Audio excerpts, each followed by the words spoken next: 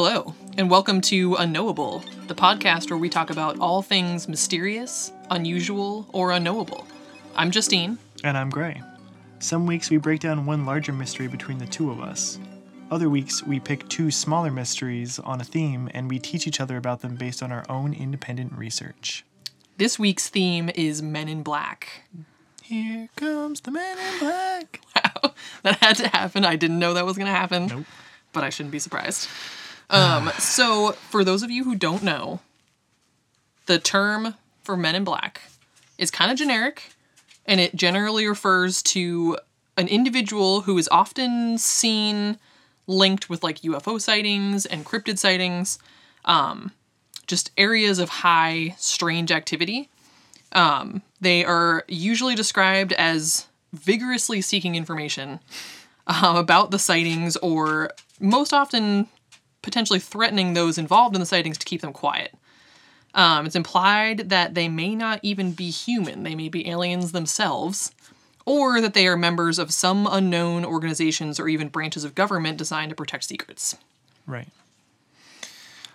So they kind of look human in that they're wearing like black suits or other sort of like human-like clothing, but various people describe them in various bizarre ways that are decidedly not human. Mm-hmm. So I just have so sometimes they're described as having like plastic transparent skin that's like creepy, super shiny. You can like see their veins underneath their skin way too well. They have big oversized eyes that are being covered with like big black glasses that wrap around their head. They seem to generally be unaware of human customs and interactions. Like they don't know how to shake hands. They don't know how to use cutlery properly. They don't seem to eat, drink, or breathe the way that you would expect people to. Either they don't do those things or they do them weird or in a labored way that they don't seem like it's natural or that it's something that they do by default. Yep. Sometimes they seem surprised that the people that they're talking to can even see them, which is super bizarre. Yeah, very, very weird. Like, what the fuck? What the hell?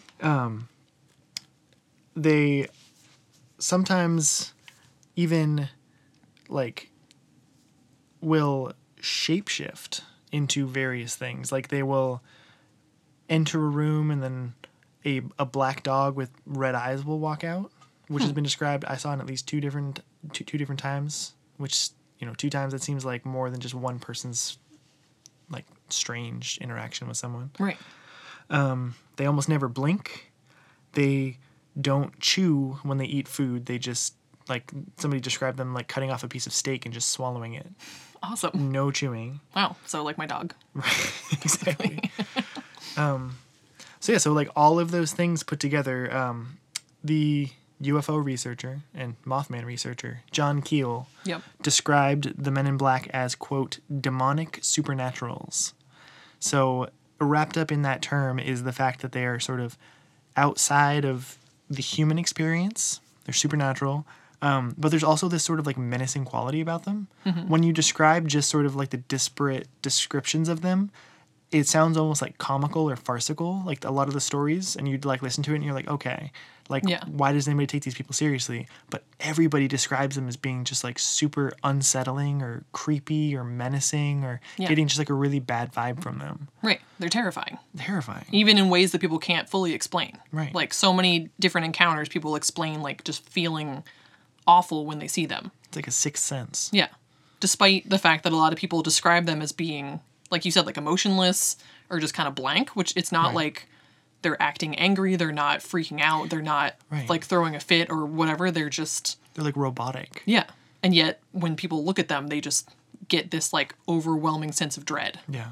Which is kind of freaky. Super freaky. So it's almost like they look human from a distance. Right. It's like they're trying their hardest to look human. Yeah. And the jury is totally out on what they are. Are they aliens? Are they beings from another dimension? Mm-hmm. Are they humans that have like either traveled from the future or who have undergone some sort of like weird like gene therapy? Or there's so many different theories about like why they are so non-human. Yeah.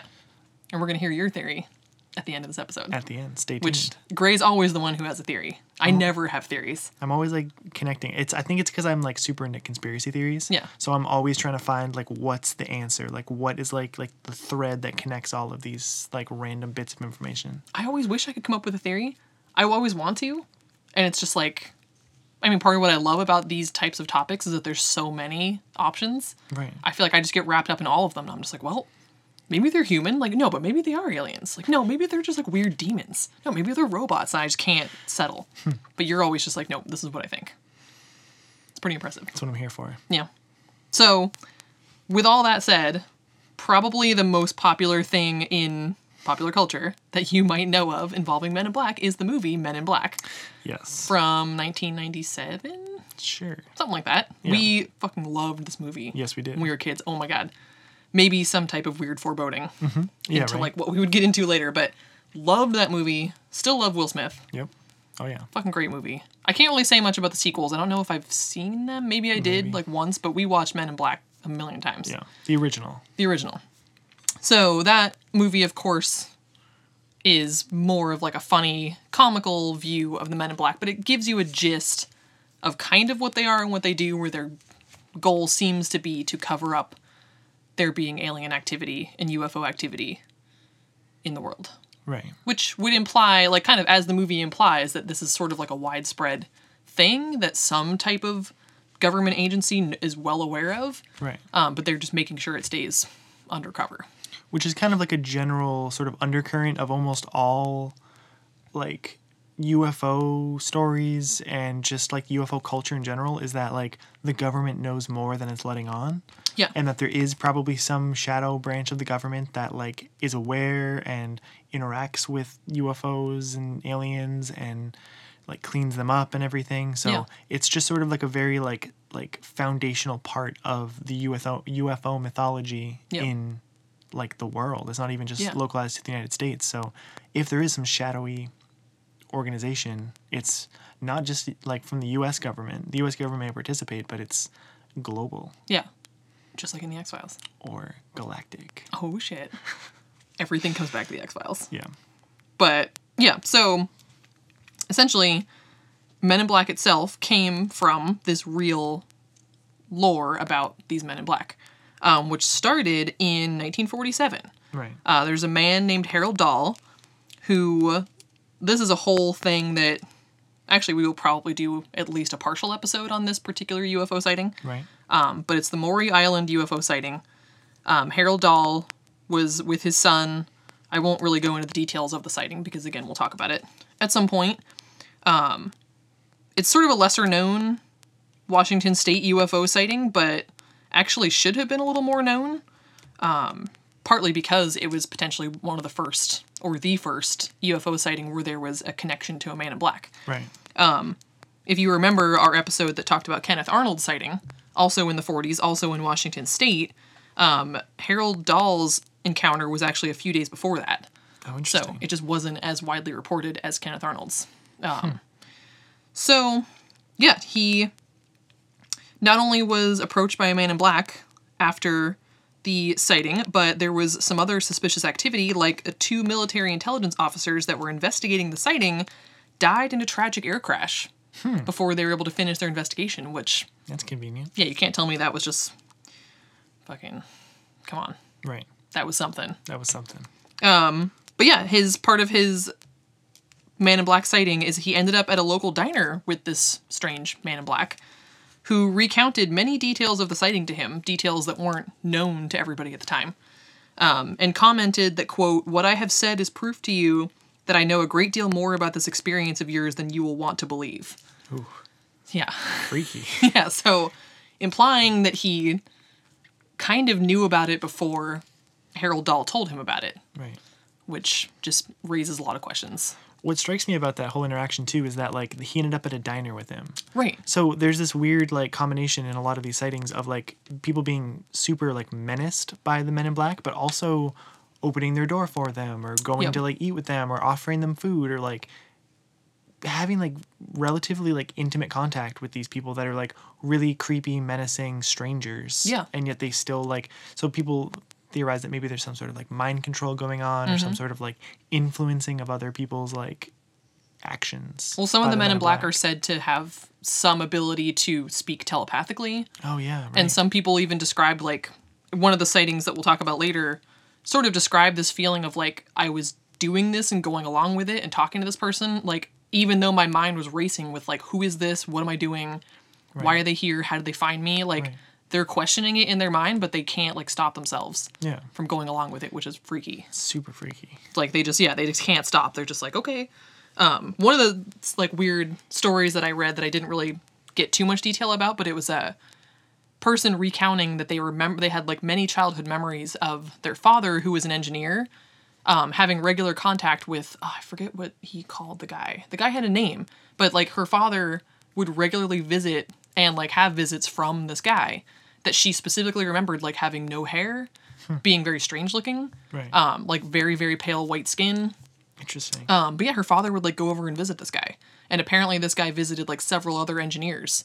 And I should have looked into it more just to see, like, what kind of things were they working on. Right. These engineers. Like, that seems like it could potentially be a section of workers that perhaps Men in Black would have interest in, depending on what they were working on. Right. But it was just kind of, like, again, one of those things where it's like, you know, it's not like the dad was being harassed by this person. Like, he was choosing to go to this man's house and spend time with him and talk to him. But it was just like this she just remembers these memories being very odd. Like, she always felt weird about this guy. So, and that's kind of the general theories, or the general theme going throughout all these stories, is that there's just like you can't quite put your finger on it, but something seems off. Yeah. About either the person or the interaction that they're having. Right. Super weird. Super weird. So, Harold Dahl was the first. Similar to Harold Dahl kind of being this previous UFO sighting, but kind of losing it to Kenneth Arnold, Harold Dahl's Man in Black encounter was also kind of lost to a ufologist named Albert K. Bender, who in the mid-1950s claimed that men in dark suits visited him and warned him to stop his research. Again, this was just more publicized and talked about than Harold Dahl's sighting, so poor dude. Right. Like, first UFO sighting, first Man in Black sighting, but he loses it to two different other dudes. Yeah. But Albert K. Bender was one of the most influential ufologists of the 50s and the 60s. He founded the International Flying Saucer Bureau in 1952. That's wild. The world's first major civilian UFO club. It was a success at first, but he shut it down very suddenly in 1953 because of these Man in Black encounters. And he was also born on my birthday. Oh, wow. So, fun little fact. Obviously not the same year. But just saying. Wow. June 16th. He claimed that in March 1953, he was approached by three Men in Black. They communicated with him telepathically and gave him a metal disc with instructions. It did not go into what the instructions were. What the heck? But he then felt like he was being transported. They apparently shared the insights and origins of UFOs with him, but warned him to not pass that info along to anybody. So apparently he just has this info. He got really sick after this encounter. He didn't eat for days. He had frequent headaches. His coworkers reported that he seemed really scared, paranoid. All of his work became like really rambling and kind of incoherent after that. His encounter was recorded in his associate at the International Flying Saucer Bureau, Gray Barker, who is another ufologist, another author. He published a book called They Knew Too Much About Flying Saucers. Kind of recounted Bender's tale, but Bender himself didn't talk about the experience until almost 10 years later in 1962 when he wrote his own book called Flying Saucers and the Three Men. Both of these books are on my Amazon wishlist now. Nice. And he supposedly continued receiving strange phone calls until his death, which was in like the 2000s sometime, like 2012 or something. Wow. But yeah, there was speculation, of course, that it was only a dream. But yeah, he basically, like, after that point, did some research here and there, but like I said, it was all indecipherable. He went on to manage a motel in California. Weird. So the whole weird part about that too is the follow-up phone calls for the rest of his life. That seems to be another like theme, is that like there's sort of like whatever encounter you have with the UFO, then you have your encounter with the Men in Black, like the sort of like main encounter. Yeah. And then the rest of your life following that, you kind of have not like big major encounters, but just little things like somebody will call you and then hang up. and you'll get like a bunch of like hang up phone calls, or you'll just like kind of like see things out of the corner of your eye, like maybe like a sketchy man in black like getting into a car that seemed like he was just looking at you. Yeah. These little like micro encounters with men in black for the rest of your life, almost like they're keeping tabs on you. Exactly. It's freaky. Like, this whole situation kind of ushered in this whole era of these sightings. Like, it's kind of weird that, like, before Gray Barker published his retelling of Bender's story in his book, it's, like, weird to think of this time frame, really, like, in the 50s. But really the only people that knew about the Men in Black were, like, this narrow group of subscribers to, like, these flying saucer newsletters. So nobody else really knew about it until this book came out, and then Bender wrote his own book. Which was funny, Barker, when he wrote his book, kind of described them as sort of like these threatening, like, FBI agent type of guys. Right. Which, like we said, like, sometimes people talk about them just being humans that are just kind of odd. But Bender's description in his own book was much more frightening. A quote, "They floated about a foot off the floor. They looked like clergymen, but wore hats similar to Homburg style." Which, by the way, Homburg style hats are like, it's kind of these black semi-formal hats with like a dent down the middle, made popular in The Godfather. Al Pacino wore like a gray version. Oh, yeah. So if you kind of picture, him in that movie with a hat on. Yeah. The faces were not clearly discernible, for the hats partly hid and shaded them. The eyes of all three figures suddenly lit up like flashlight bulbs. They seemed to burn into my very soul as the pains above my eyes became almost unbearable. So, not quite Barker's description of just, like, these menacing FBI dudes that are like, hey, don't talk about this shit. Like, his description was more... clearly supernatural. Yeah. That's intense. Yeah. Kind of freaky. It's almost like, if this is, like, one of the first Men in Black encounters, it's almost like they were kind of trying to figure out how to be human. What do we do? Yeah, how do we do this? Like, and they were like, oh, wait. Shit, we can't float. Yeah, no floating. No, like... The hat was cool, though. Yeah, that was dope. Like, what year did The Godfather come out? They probably didn't even know it was cool at the time. I think, like, the 70s. Damn. Yeah. Yeah, it said it was, like, repopularized when Al Pacino wore it in that movie, so... A lot of, like, the follow-up, like, as you go through the encounters through the years, too, like, up until modern day, like, a lot of people describe the clothes that Men in Black wear as, like outdated, or, like, almost, like, I've heard it described as, like, Eisenhower era, which is, like, the 50s. So, maybe they, like, whatever group of people the Men in Black are, they sort of, like, picked their style back then when they first, like, became whatever it is that they are, and they just have stuck with that throughout time. They've gotten better at mimicking being a human, but they're still just keeping those same outdated suits. Yeah, they kind of look just like bad mobsters usually when you see them. Like movie mobsters. Yeah, movie mobsters, like, / FBI agents. But yeah, not like what a real FBI agent would look like. Like, like a movie FBI agent mashed up with, like, a mobster. Right, and like a movie that doesn't have a high budget. Yeah. Like a B movie. Yeah, and like poorly fitting clothing. Yes. Right, that was all bought at Goodwill. Yeah, so totally fits in. Yeah. It makes sense. So that's kind of like the foundation of the sightings. And then throughout the years, there's just kind of been these sort of like blips on the radar where a Men in Black encounter happens, and some of them are kind of just more generic, like, oh, like, they came and told me to stop my UFO research, or I was contacted and they asked me these questions after I saw a UFO. But some of them have very, like, strange, like, interactions that are worth noting because they're just more interesting. Like, in the 1960s, there was this guy, Peter Beckman, who was a voiceover actor. What wasn't clear was why they were interacting with him. Like, I couldn't find anything about him actually having a UFO sighting or something. Interesting. But so 1960s. So I gotta preface the story with the fact that he was supposedly on mescaline. Okay. So he was in his apartment with a friend on mescaline, which is a very hallucinogenic drug. Yeah. So not the salad mix. Take what he's saying. Yes, right. Take what he's saying with a grain of salt. Okay. But he was very convinced that this really happened.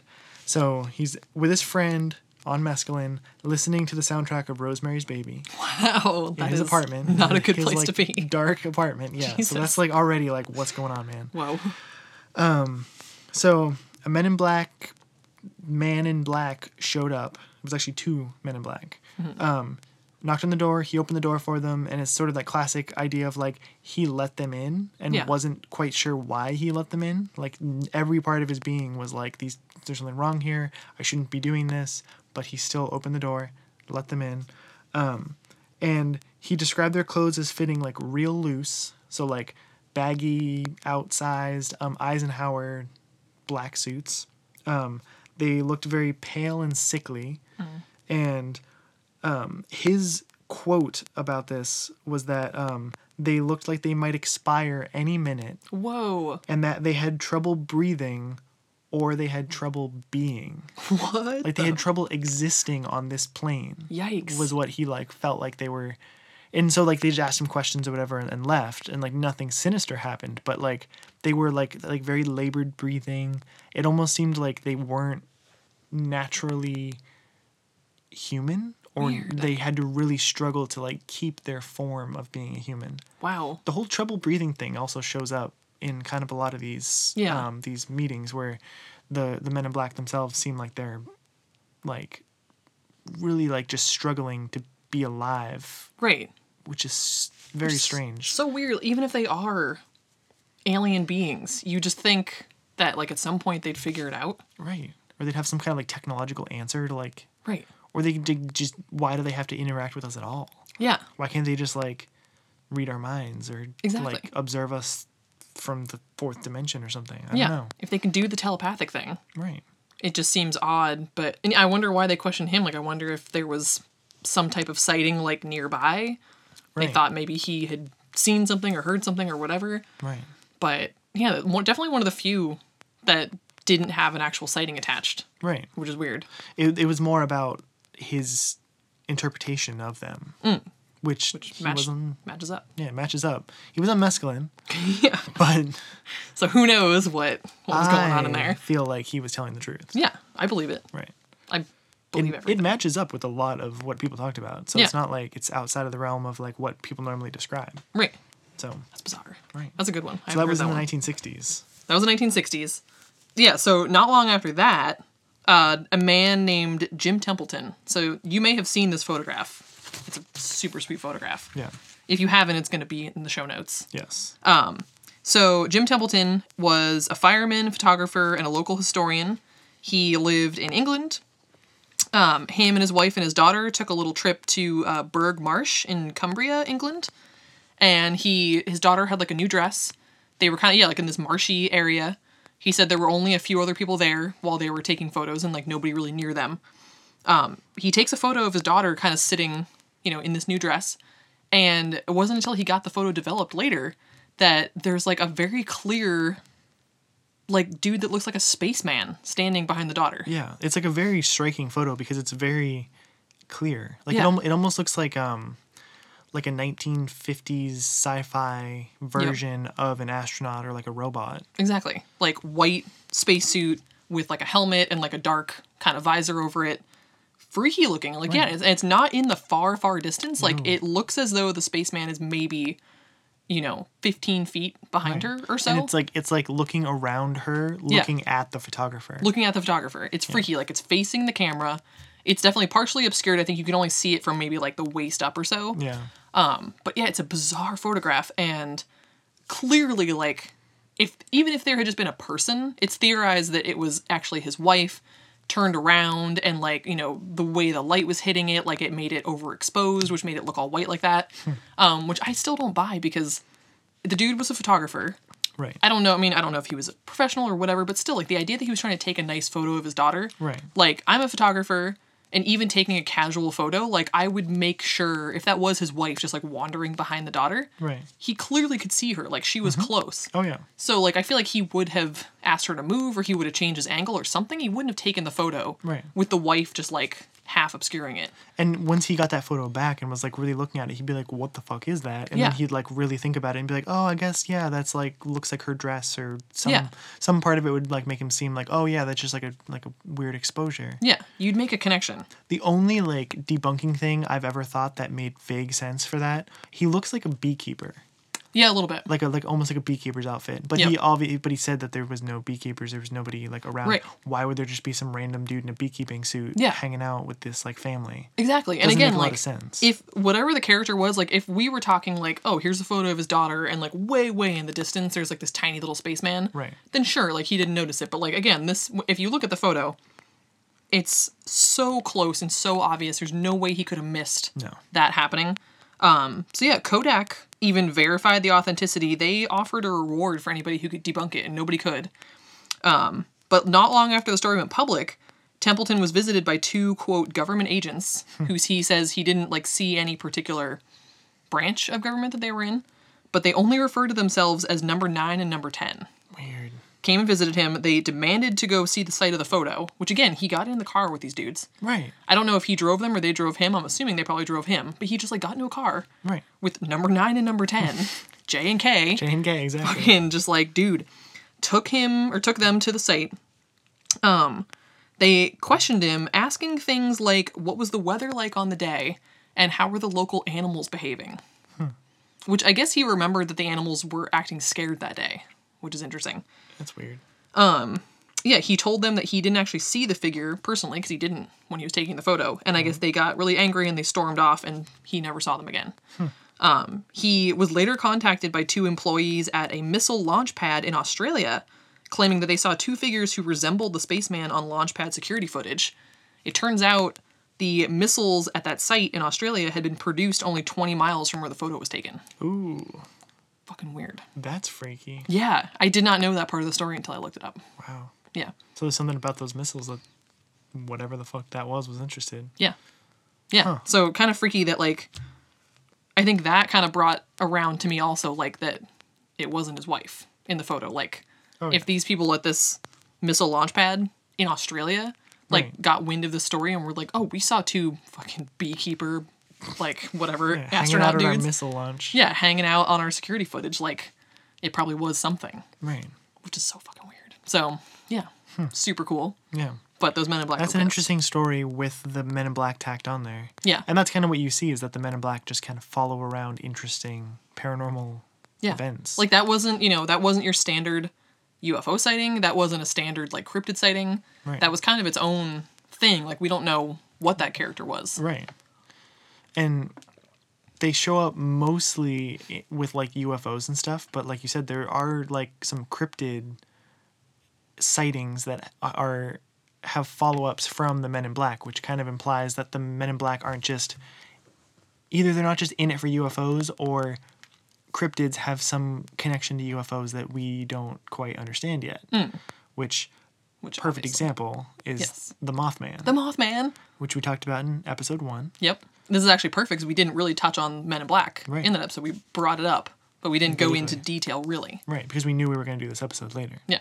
So the Mothman sort of, like, flap has a whole bunch of complex sightings. There's cryptid sightings of the Mothman. There's UFOs. But sort of the other big aspect of the Mothman sighting was the Men in Black follow-up. Because there was a ton. There was, like, a bunch of people who had interactions with Men in Black after this.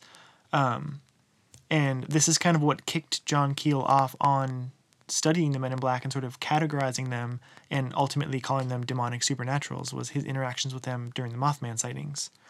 He was essentially unaware of them until somebody brought them up, like, hey, these weird guys have been coming to, like, talk to us about the Mothman. And he's like, wait, what? Like, he hadn't heard anything about it. So it kind of just shows that it's not like, you know, this person, John Keel, who's involved in the paranormal community, he's not, like, making these things up. He had no idea. Yeah. And they kind of told him, and he's like, oh, shit, I should probably, like, look into this. So one of, like, the creepier encounters that I read about was a woman named Connie Carpenter who witnessed the Mothman at some point. So she was walking to school. This is February 22nd, 1967. Okay. So a few months after the first sightings. Right. Yeah. So she's walking to school when a black 1949 Buick pulled up alongside her. So Men in Black always drive black cars. They're usually described as Fords. So it's interesting that it's a Buick. It's a Buick. Maybe, I don't know, they couldn't rent a Ford that day or something. Yeah. Who knows? Damn it, this is way off brand. Way off brand. As long as we can still get black. So this Buick pulls up. The driver opens his doors and asks her for directions. He seemed to be a clean-cut young man of about 25 or so with thick, neatly combed black hair and a deep suntan. So whether or not Men in Black are almost always described as either with like super pale, sickly, transparent skin, or like an olive complexion. They're described as being like Eastern European, or like a darker complexion.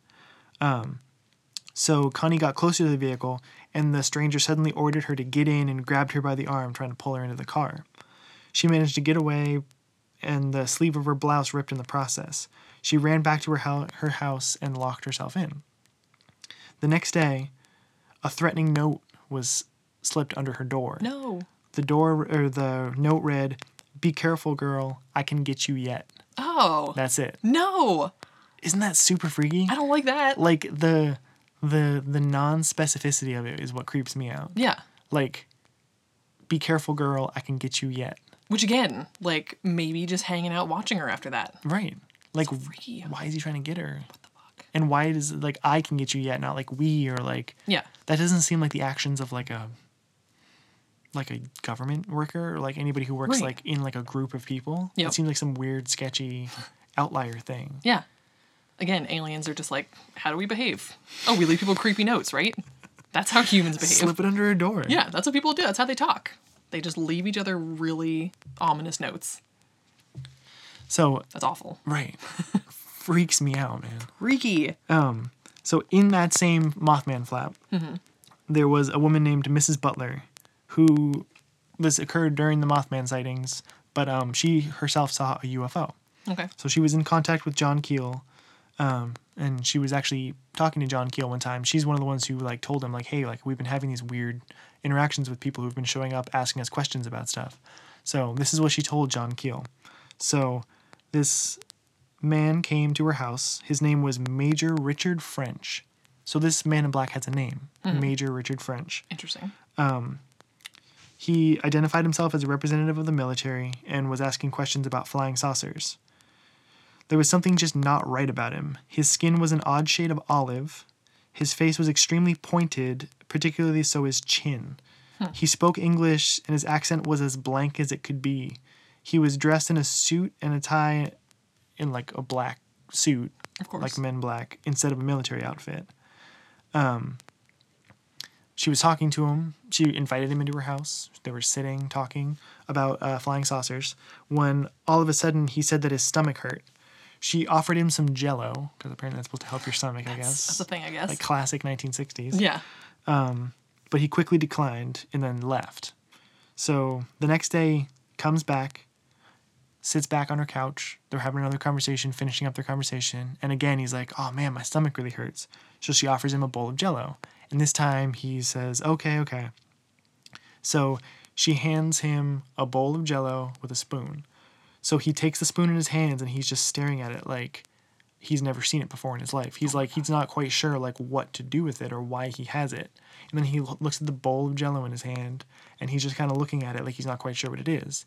And then he puts the bowl to his lips and tries to drink the Jell-O like it's liquid. What? Because it looks kind of like a liquid, but he's not quite sure what's up with it. Oh my God. So, and she's just sitting there just staring at him like, what the fuck is going on here? She was completely silent. And he basically just realized that like, he realized that she realized that something was off. And so he basically just like left in a panic. Oh my God. And she never saw him again. What an awkward dude. Right. That poor guy. Poor Richard French. He's like, make a note.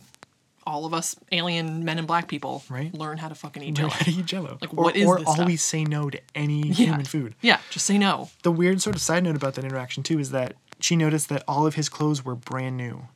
And he crossed his leg at one point and she saw the soles of his shoes, and the soles of his shoes were completely unscuffed. Like they were brand new out of the box. They are almost always described, like as far as people describing their clothing, like always described as like impeccably dressed. Right. Despite like sometimes it, the clothes not quite fitting, but like it's always described that the clothes are clean, that like, pressed. They're untouched. Yeah, pressed clothing. That they always look nice. Again, from a distance until you see them up close and you're like, wait a minute. You got no eyebrows, dude. Right. But I can see through your skin. Yeah, this is bizarre. But as far as their dressing, they always look very nice. Which, they at least got one thing right. Like, they just nailed that suit, and they were just like, we're never straying from this. Right. People seem to think this is normal. Yeah, this is totally standard. We look like we just popped out of the X-Files, so we're fine. Yeah. We're good. even though the X-Files didn't happen until the 90s. Whatever. Well, maybe they see non-linearly through time. Yeah. They were like, can we dress like Fox Mulder? Right. They're like, you won't understand that cultural reference for about 30 years. Yeah. But it's going to be sweet. At least they didn't dress like Fox Mulder in the episodes where he's, like, not professionally dressed, because Fox Mulder has some interesting casual outfits where he wears, like, Timberland boots and jeans. Yeah, and sweatpants. He's, like, always getting ready for, like, a basketball game. It's awesome.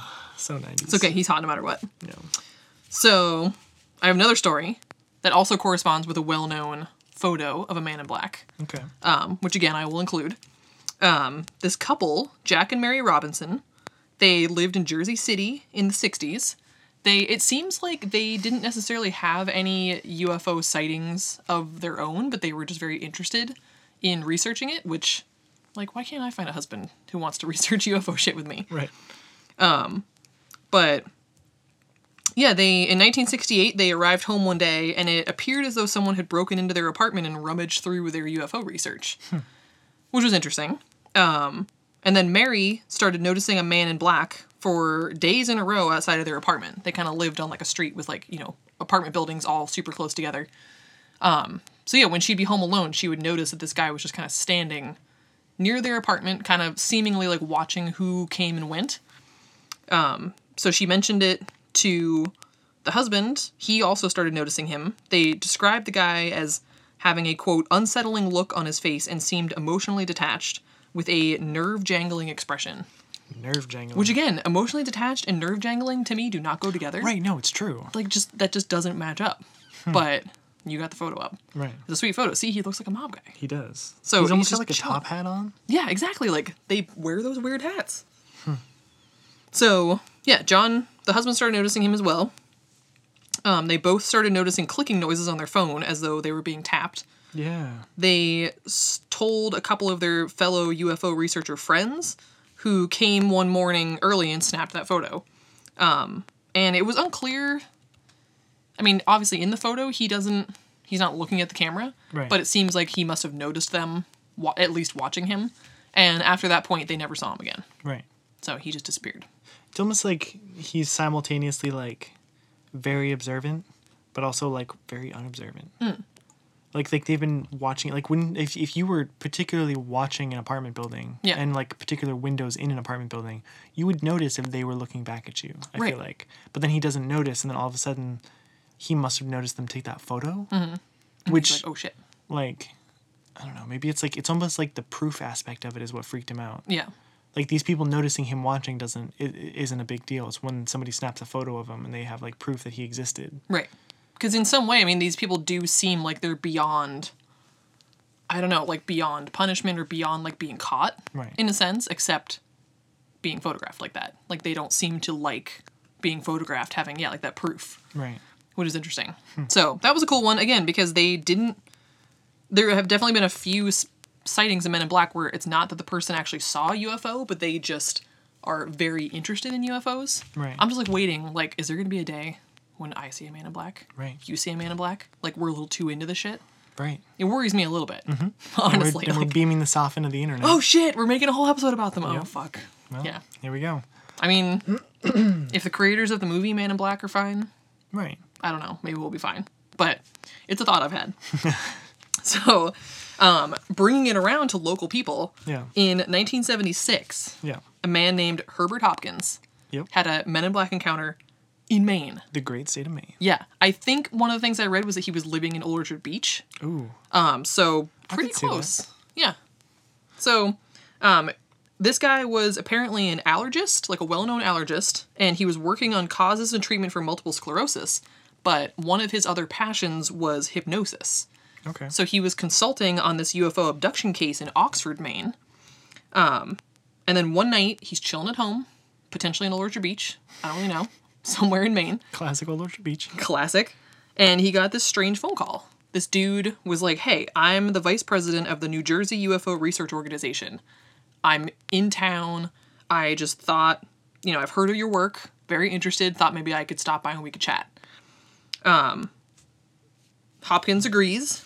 He goes to... The guy said that he called from a payphone. So Hopkins goes to turn on his porch light to be like, oh, just so he knows which house I am. And he says, as he goes to turn the light on, the guy is already mounting the stairs, which was weird because the closest phone booth was like blocks away. That's freaky. So it's not like there's a phone booth like on the fucking sidewalk. Put a pin in that too. So he turns on the light, and as he's going to the door, someone's coming up the stairs. Yeah. Okay. Put a pin in that because that's gonna factor in later. It's gonna come up. Okay. Anyways. Yeah. So bizarre. Like, literally hung up the phone, walked to the front door. Right. Boom. The guy was impeccably dressed in standard Men in Black attire. Whole black suit, white shirt, black tie. And Hopkins noticed that he not only had no hair, no eyebrows or eyelashes included, but his skin was pale to the point of being almost completely white, and his lips were such a deep red that he swore he must have been wearing lipstick, which he said was later confirmed when the Man in Black accidentally wiped his lip with his gloved hand, which is weird, and smudged a little bit of it off, revealing that he had these colorless lips underneath. Weird. Yeah. So it's almost like he had to put on lipstick because he realized, like, wait a second, humans have like some kind of like some color distinction. Some color distinction in their like face. You need to have lips that have some kind of pigment to them. It almost, actually, now, I didn't think about this until just right now, but it's almost like they don't have any blood. Because, like, their skin is super pale to the point that they're white. Yeah. He has to put on lipstick for his, because the thing that gives your lips color is the blood underneath. That's super weird. So these are, like, bloodless beings. Just hanging out in Old Orchard Beach. That's It's disturbing. way too close to home. Right? Yeah, so bizarre. They're sitting and chatting. Again, he said that, like, what he was thinking while he was sitting with this guy, like, the whole thing felt weird. Obviously, like, the phone call was weird. Yep. Who is this dude? He didn't really give a name, I don't think, but just, claiming that he was part of this UFO research group. Right. The fact that he was on the stairs so quickly, like, where the hell did you come from? Right. Also, Hopkins' dog was barking erratically. Yes, from that's the right. minute he walked through the door. Yep, the dog was freaking out. Always trust the dog. Trust the dog, dude. The dog knows. The dog's like, that guy's got no blood. Right. He's got no blood. He's got no soul. Yeah, get him out of here.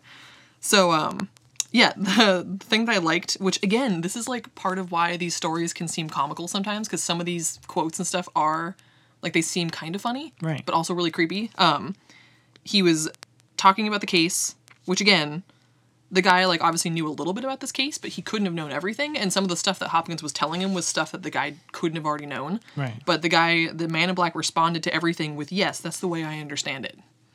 Weird. So, like, he already knew about it. Right. Like, Hopkins specifically remembers thinking to himself, like, why is he asking me questions if he already knows the answers? Right. Which he shouldn't have known the answers. And then, just kind of out of nowhere, the Man in Black points to Hopkins' pockets and says, you have 2 coins in those pockets. Which he did. There's no way he could have known that. Yeah, that's weird. He requested that Hopkins remove one and hold it in his palm, and instructed him to watch the coin.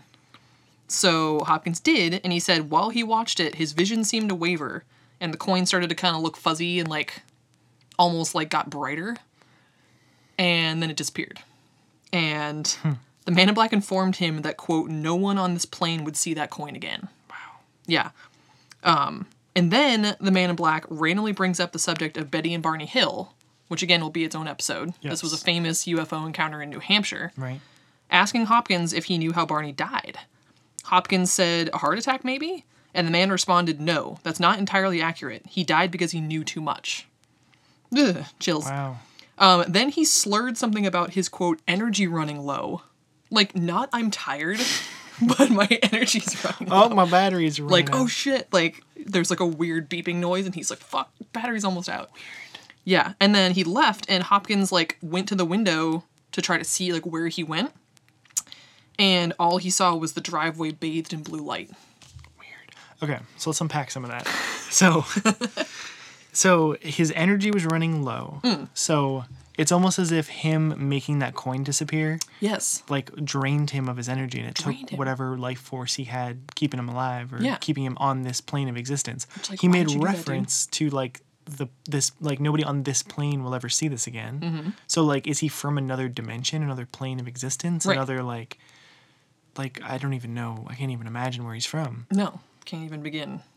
And it kind of reminds me almost of like several of these encounters where all of a sudden the Man in Black is either like has labored breathing or trouble existing, or all of a sudden their stomach hurts and they have to leave all of a sudden. Yep. Like, it's almost as if they have a very finite amount of time they're able to, like, inhabit our plane of existence. Yeah. And it requires a tremendous amount of energy for them to do so. Which would make sense. I mean, from my limited understanding of going to a different plane of existence, right, would take a lot. I imagine if we tried to go into like the fourth dimension, Mm-hmm. it would require spending a lot of energy in order to continue existing in that other dimension. Yeah. So, shit. So it makes sense that they have to expend it to be in our plane of existence. Yeah. That's super strange, and it's crazy that happened right here in I know. the state of Maybe, Maine. yeah, I like that story a lot, and maybe partly because it's in Maine. Right. Freaks me out. I mean, I know there's a lot of UFO sightings in Maine, which, again, that'll be a future episode. We've Yes. said it like 10 times. Right. But researching this particular topic, there were a lot of, like, little mini topics, like the one I'm about to talk about, that will be their own episode, or at least their own partial episode. Right. Because they're just so freaking cool. Right. So this next story takes us to 1987. Nice. We're in Wytheville, Virginia. So again, this will be a future episode. There's a lot more info about this case, but I'm going to give you a brief rundown. So the news director at the time, Danny Gordon, Okay. went to the local police station, as he did often, just to see like what's some local stuff that I can report. He actually ends up getting a fun story about 3 of the county deputies, all former military men, which comes up a lot in these UFO sightings because they're, they tend to be very logical, reasonable, trustworthy people, not only being former military, but now police, Right. had seen a UFO like the night before. So Danny Gordon's kind of like, okay, cool, but he planned on reporting on it as like a fun, like, haha, isn't this funny? Right. They saw a UFO, like whatever. To his surprise, the news station got flooded with calls of similar UFO sightings in the area. He did not Interesting. see this coming. He's just like, what? All these people were like, oh yeah, I saw the same shit. So, like, enough that he had to set up, like, a separate line for people to call in just with UFO sightings. Wow. Which is crazy. Then he gets intrigued, and he's like, I should go check this out.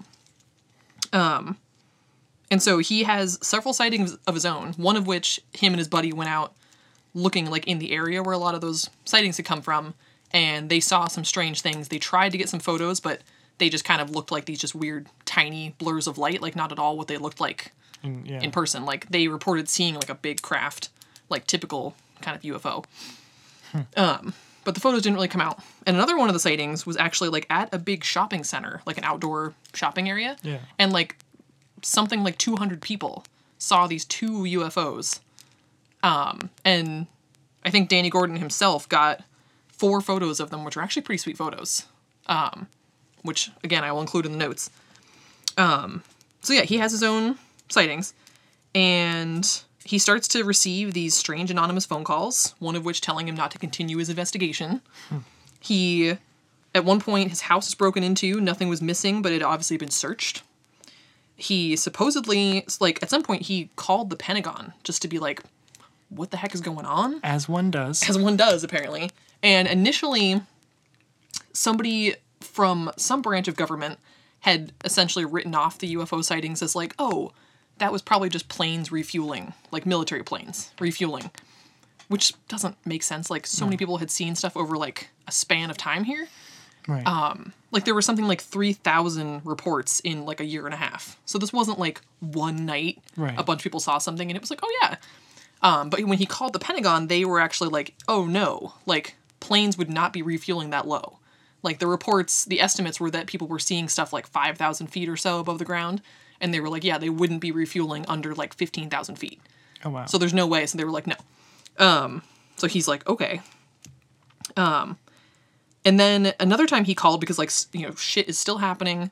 He's still got his own sightings and he's like, what the hell? So he calls again just to be like, okay, like, if that's not it, like, what's going on? Supposedly the Pentagon itself confirmed that the government knows UFOs exist, but that they do not pose a threat to Wythe County. Wow. Which he has, like, no proof that anybody said this. Like, this was a phone call. Right. But this is what he claims was said. Interesting. He shortly after received a call from a man who said that he was a retired military intelligence officer who wanted to warn him. Like, he told Gordon to record the call so that he could, like, this officer could have proof that he warned him to stop. Said that he had been researching UFOs himself and had seen his son die of leukemia, which he seemed convinced was done on purpose Jesus. to silence him. That's fucked up. I know. He warned Gordon that, quote, they will try to hit you if they think it's advisable for their purposes to keep you from investigating this thing. and referenced them using skin contact chemicals on places like his car door handle or his steering wheel. Yeah, so essentially this dude was like, you need to stop, like, for the protection of your own family. Right. He later had 2 men in black suits arrive at his home. They said that they were reporters with a local paper. One of them sat and interviewed him for a good, 45 minutes, asked him all kinds of questions, while the other dude just walked around his home taking pictures, which is weird enough on its own. And again, a situation where, in the moment, he was probably like, what the fuck, but just went along with it. Right. There was no, nothing that I read, and maybe there's more to it, but he didn't describe the men particularly, besides them being, the standard black suit, looked very similar. Right. But after the interview, they kind of were like, oh yeah, we'll send you a copy when it's out. He never got a copy. Called the paper that they said they were with, who of course confirmed that there was nobody sent to see him. Wow. And then he realized that the negatives for those photographs he took at the shopping center were gone. Ooh. Luckily, he still had, the photos, but the original negatives were gone. Interesting. So, I fucking love that story. Wow. Yeah, so we'll be doing an episode on that because there's a lot more with the UFO sightings, but it was just interesting that he was, badgered by these men in black. Right. With phone calls, with, weird comments from the Pentagon. Who then stole, a key piece of evidence. Yeah, who stole some evidence. And who knows what they photographed in his house, what they found. He ended up, having a heart attack shortly, a stress-induced heart attack shortly after that, and, decided he had to stop doing his research because it was just, threatening himself and his family, and he was just I'm done. Jesus. So. Wow. Yeah. That's a wild story. I know. I love it. I can't wait to research more about that. I had never even, heard of that one. No, me neither. I've never heard of that. Super cool. So, that was the 80s. Yep, late 80s. So, this next story involves someone that we all know and love. We all know. Dan Aykroyd. Yep. From Ghostbusters. Ghostbusters. Fame. And some other things, I guess. So, I think this was, the late 90s, early 2000s. He was doing a show about the paranormal. And it hadn't been released yet. He was still, in the process of shooting it. So, he's on set for the show. And he gets a phone call from Britney Spears, of all people. Of course. Which is how you know this is late 90s, early 2000s. Yeah. So he steps off the set to take this phone call. And he's standing outside. And he sees this, black car and a tall man standing outside of it. It's a black Ford. And this tall man in a black suit standing outside of it, staring directly at him.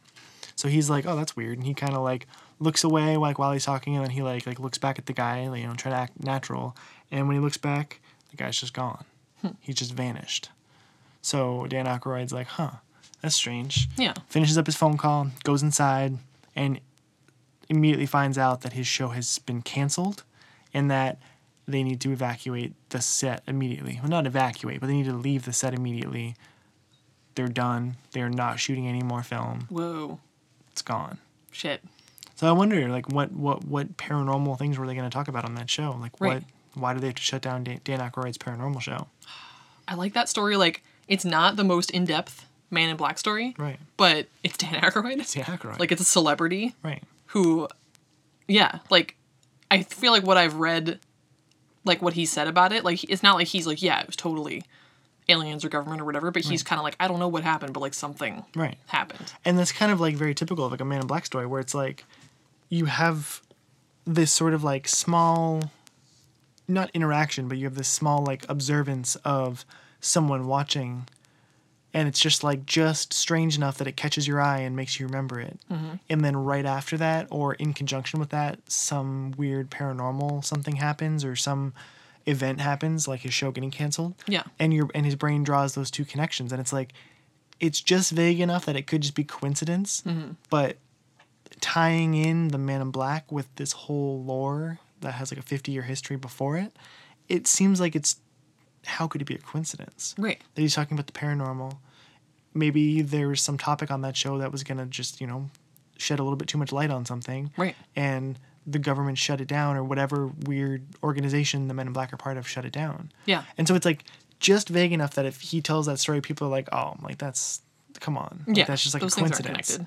But he believes it. Right. And people like us believe it. And I feel there's enough of a gut feeling there that if you it can't be a coincidence. No. Those two things being connected. Right. Like, the particular topic matter of the show, I think, is particularly relevant. Like, Right. it wasn't just some random show.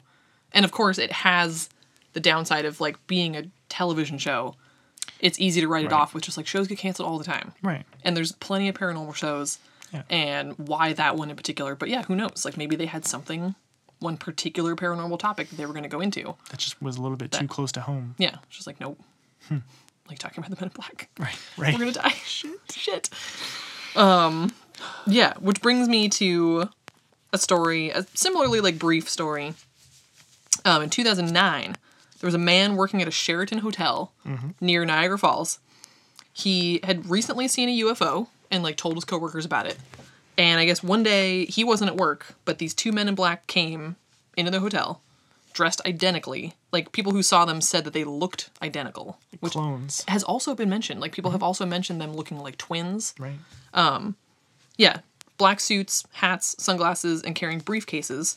Came to the hotel and even got caught on security footage, which, again, we will include. Yep. The picture, I mean, it just looks like Right. two businessmen, really, like, from a distance with the grainy security footage, but You can tell Still. that they're, like, it's almost like bulky clothing. Like, it doesn't quite fit them well. Yeah. It's, like, too big for them. right, it's not...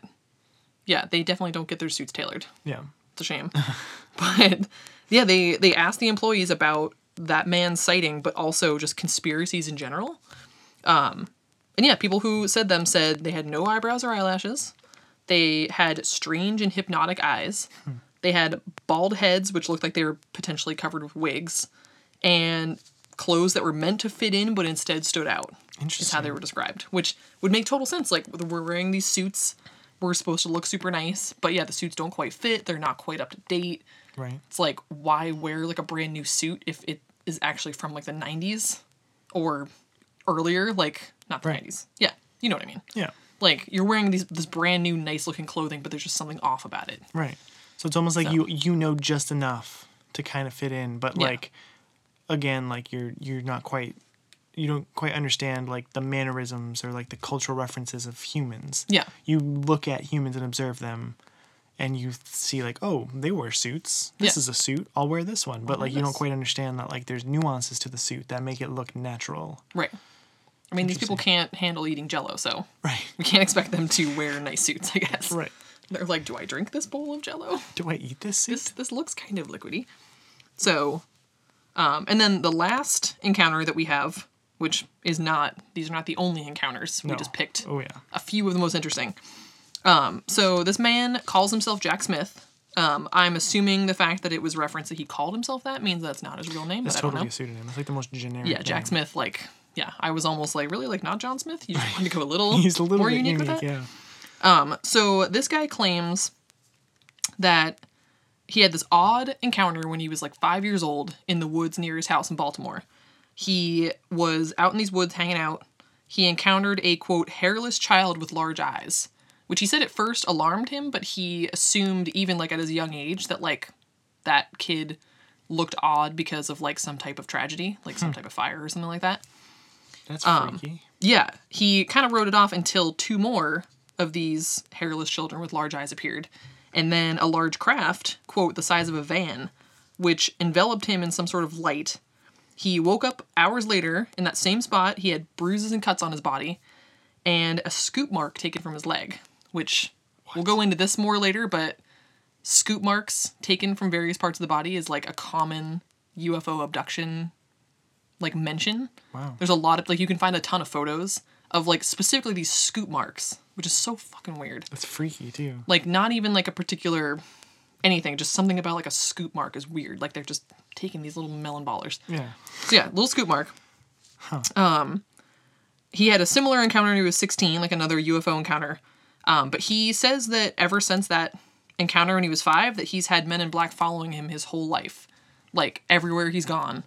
Again, nothing crazy, like no actual, from what I could tell, like no actual encounters in the sense of like them talking to him. Right. But just like he said, he's traveled all over, he's lived in a bunch of different places, he's been in different countries, and he has seen these men in black everywhere. That's weird.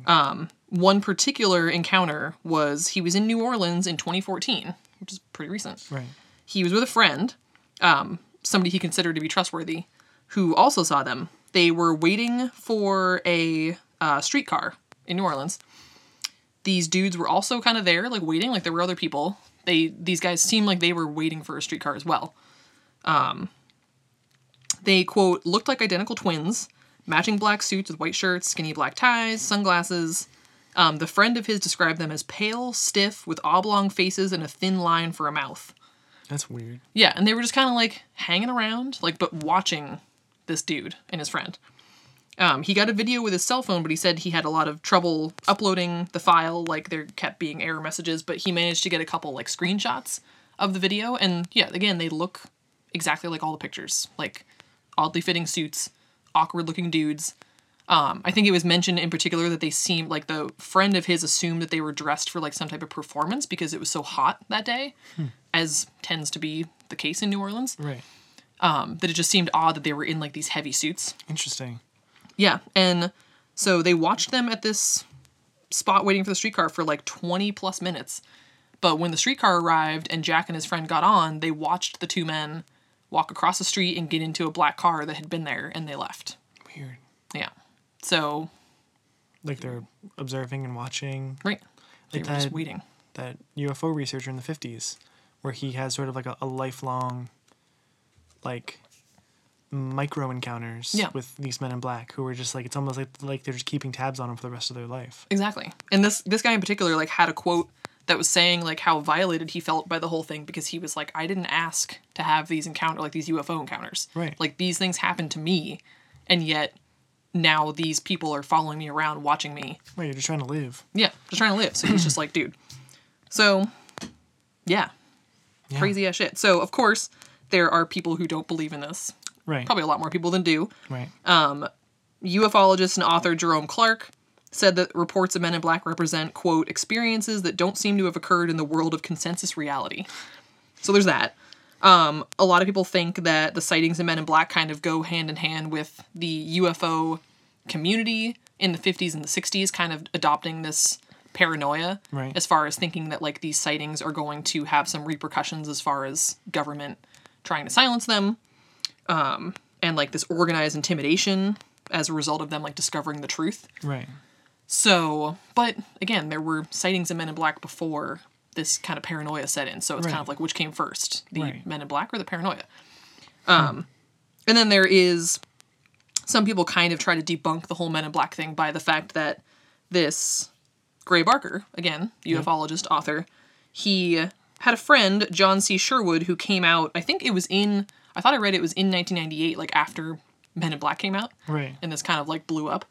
He came forward and said that in the late 60s, when he was 18, he cooperated with Gray Barker when he was urged to help create a hoax, which Barker subsequently published in one of his books, about what Barker called, quote, black men, 3 mysterious UFO inhabitants who silenced Sherwood's pseudonymous? Yeah. That's not it. Sure. Identity, Dr. Richard H. Pratt, which, again, this was after there had been sightings. This wasn't like the kickoff. If this was in the late 60s, there had already been multiple sightings by people reported before that. So the fact that there was potentially one hoax in the midst of all of this, like, isn't saying much. So what's your theory? Okay. Who do you think they are? So, as with most of these things, I feel like the sheer number of encounters with Men in Black means that people are seeing something. They're not hallucinating it. They're not just like seeing some random person wearing a black suit on the street and assuming that person's watching them. Mm-hmm. There's very specific behaviors that show that it's like they're interacting with something. So, my particular theory that doesn't necessarily explain a lot of like the supernatural qualities of them is that, or maybe it does actually. So, imagine you have a government organization that is fully aware of not necessarily just aliens, but just supernatural things in general. They're aware of like all of the weird shit that goes on in this world. So this shadowy government organization wants to keep tabs on people that are like reporting about it, talking about it, researching it. So they want to keep tabs on these people, or maybe they're not even necessarily keeping tabs. Maybe they're just trying to sort of interact with these people in some way. So they send operatives out, they shave their eyebrows, They dress in these weird suits. They purposefully play up all the weird shit. They like pretend not to know how to eat food. They pretend not to know how to eat Jell-O, so that when you tell your friends, like, dude, this, like, I had this really weird interaction with this person who, like, didn't know how to eat Jell-O, and, like, he didn't have eyebrows, like, I swear, and, like, he, like, was wearing this, like really big suit, and, like, he was asking me all these questions. You're gonna be like, okay, dude, like, sure. We get it. You believe in conspiracy theories, you believe in aliens. You're like, no, dude, like, I really had this interaction with this person.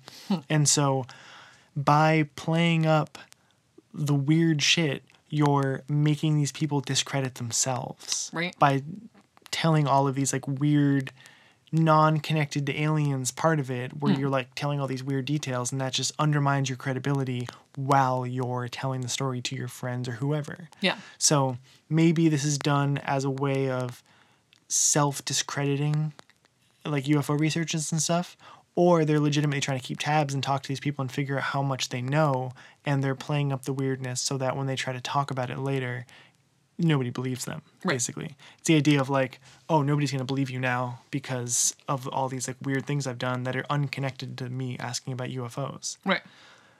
And that's kind of where I've always fallen down on this topic, is that, like, I feel like there's a human aspect to them. And that was sort of my belief before I did a lot of this research. But in looking into, like, a lot of the paranormal, like, aspects of it, I almost feel like, I don't know, like, that theory is not as satisfying now as it was before. Like, I thought it was almost just like a disinformation campaign by the government. Yeah. But now that I look into, like, a lot of, like, the sort of paranormal aspects of it, I wonder if it's some kind of, I don't know, like, if not, wherever aliens come from, because there's, you know, I'm not necessarily convinced that they're from a different planet. They could be from a different dimension or realm of existence. So wherever aliens come from, these Men in Black come from. Or maybe they're from the future. Right. Maybe they're time-traveling humans that have just come from the future and they don't have any hair because hair can't travel through time, or because they've had to shave themselves to go through time or something. Yeah. Some bizarre thing. Right. Like, again, it's so much stuff doesn't, like, nothing totally adds up. Right. Which is the most frustrating thing. Right. And now we're going to be followed too. Yep. Fuck. Let's keep an eye out. I literally was just, like, racking my brain a little while ago, like, trying to think, like, if I had any weird people that seem like they I always think, like, when I hear stories about people being followed, not even by Men in Black, but just, like, in general, like, somebody being stalked, I always think that, like, and Nate makes fun of me all the time about me not being observant enough to notice. Right. Like, I hear these stories and people are like, oh, yeah, like, I noticed the same car. And, like, I'm like, how the fuck did you notice it was the same car? Like, unless it's, like, a bizarre-looking car or has, like, a weird, like, vanity plate. Right. Like, how would you possibly, like, I don't pay attention to any cars. And Nate, too, like, he can just, like, tell what kind of car a car is, like, from a distance. I don't know what type of car any car is. Really, like, I'm like, oh, it's like an SUV. Like, oh, it's like, he'll ask me all the time, like, oh, what kind of car was whoever driving, or, like, what are we looking for, or whatever. And I'm like, I don't know, it was, like, red and, like, small. And he's like, well, like, what? Was it, like, a, you know, like, hatchback? And I'm like, what? Like, I don't pay attention to that stuff. So I'm like, somebody could be following me all the time. Yeah, all the time. Including, like, a person, like, just showing up at different places, unless they were, like, really memorable looking, or did something weird, or were, like, staring me down, I don't think I would notice. Like, if somebody was just, wherever I went and, like, ran errands, they were, like, also there at a distance, I don't think I would know. So it kind of freaks me out. I feel like I'd notice somebody in a suit. Like, that's a little bizarre. Like, living in Maine. Yeah. Unless you're, like, downtown, and you're near, like, a lot of the banks and stuff. Yeah. Like, it would be weird if I just kept seeing somebody in, like, a nice suit, like, at Hannaford or something. Right. Well, especially, like, an ill-fitting suit and, like, a hat. Yeah. Like, I think I'd notice that. But if they somehow get more creative, and they aren't in black suits anymore, it's just some, like, Maine-looking dude. Yeah. I wouldn't notice. Flannel shirt. Yeah. Flannel shirt guy. Beard. I don't, like, especially I go to, like, the grocery store. Yeah. I'm usually there, like, wanting to interact with as few people as possible. Right. Like, I don't want to look at you. Right. I want to, like, pick out my veggies and, like, get my shit. I don't want anybody in the same aisle as me. Right. I will, like, avoid aisles sometimes if there's, like, somebody right in the middle of it. I'm just like, no, I don't want to, like... I'll come back. Yeah, I'll come back to that later. I've, like, forgotten stuff because I'm, like, about to go get it, and then I'm like, oh, there's, like, a person I'm going to have to, like, saddle up to because they're looking at the same shit. And I'm just like, no. Nope, I'm going somewhere else. gonna go get some yogurt and come back, and then I forget, and then I get home and I'm like, motherfucker, like you didn't get cereal because you didn't want to stand next to that lady. Meanwhile, you've been followed by like 15 different Men in Black. Yeah, so I'm like, shit. I mean, maybe we're not digging deep enough into this stuff. Maybe we don't have like the reach yet. Right. They're like, oh, they only get like 100 downloads per episode. Yeah. They're not really hitting anybody yet. But like when our numbers get bigger, right, we're gonna get some Men in Black. Fuck. It's gonna be terrible. Yeah. Because like they're gonna freaks me out. Yeah, they're gonna kill our family members. Yep. Oh. Because that's the kind of shit that they can do. Although in all of the Men in Black stories, I didn't hear about any deaths. Well, vague allusions. Just that to one deaths. mention Yeah. of like He that knew too military much. officer. Oh yeah, that too. Okay. Yeah. So Barney Hill potentially died because he knew too much. Right. And then that military officer that called the news director said yeah. that like he watched his son die of leukemia. Interesting. Which again can't be proven, but Right. he was convinced that that was done on purpose to silence him. Freaky. So I don't know. Maybe maybe it does seem like it's a lot of people like news director, military personnel, like people who have more access to the information Right. or have more of a reach. But again, like those two people just living in Jersey City, like just researching shit, Right. are getting followed. Nothing bad happened to them. The dude disappeared after he was photographed, but still, like somebody took enough of an interest to be like, what the fuck are you up to? Right. So I feel like they would have found me by now, but again, maybe they have. Maybe I just they don't have. know it. Shit. They're listening right now. It's kind of scary, actually. Yeah. It really is. So yeah, that's Men in Black. Men in Black. It was a good episode. I think we covered it all. Yeah. This is a good foundational episode because as we talk about more and more topics, the Men in Black are going to factor in as just sort of like supporting characters in larger mysteries. Exactly. Like, again, some of these specific UFO sightings will be talked about later, and then you guys will already know what the Men in Black are, who they are, what they're like, some of their weirdo qualities. So yeah. Yeah. Pretty good. Men in Black. I like it. It's a good, like, accompanying thing with, like, there's already this weird shit going on, and then, like, this added layer. Right. Of... And then the Men in Black show. And the Men in Black show up. Make it even weirder. So yeah. That's it. Episode 8. Unknowable. Unknowable. Men in Black. So check us out. We're on Facebook. We're on Instagram at Unknowable Podcast. Obviously, you can find us pretty much wherever you listen to podcasts. Wherever you're listening to us right now. Yeah, you're listening right now. So, yep, we're going to have... I'm working on the show notes. Got 2 episodes up so far, the first 2. But I'm going to be slowly getting up notes for everything else, which will mostly just include pictures that we talk about. Right. So check that out on our website, unknowablepodcast.com. Nice. And otherwise, just follow us, review us, rate us. Subscribe. Tell your friends. Post about us on Instagram. Do whatever. Add us. Add us. Be friends. Talk to us. Tell us what you want to hear about. Tell us about your encounters with Men in Black. Please. Please. Don't go into too much detail, though. Yeah, because I'm Then scared. they'll watch you. Oh, shit. Yay. All right. Episode 8. Unknowable. Unknowable. All right. Love you.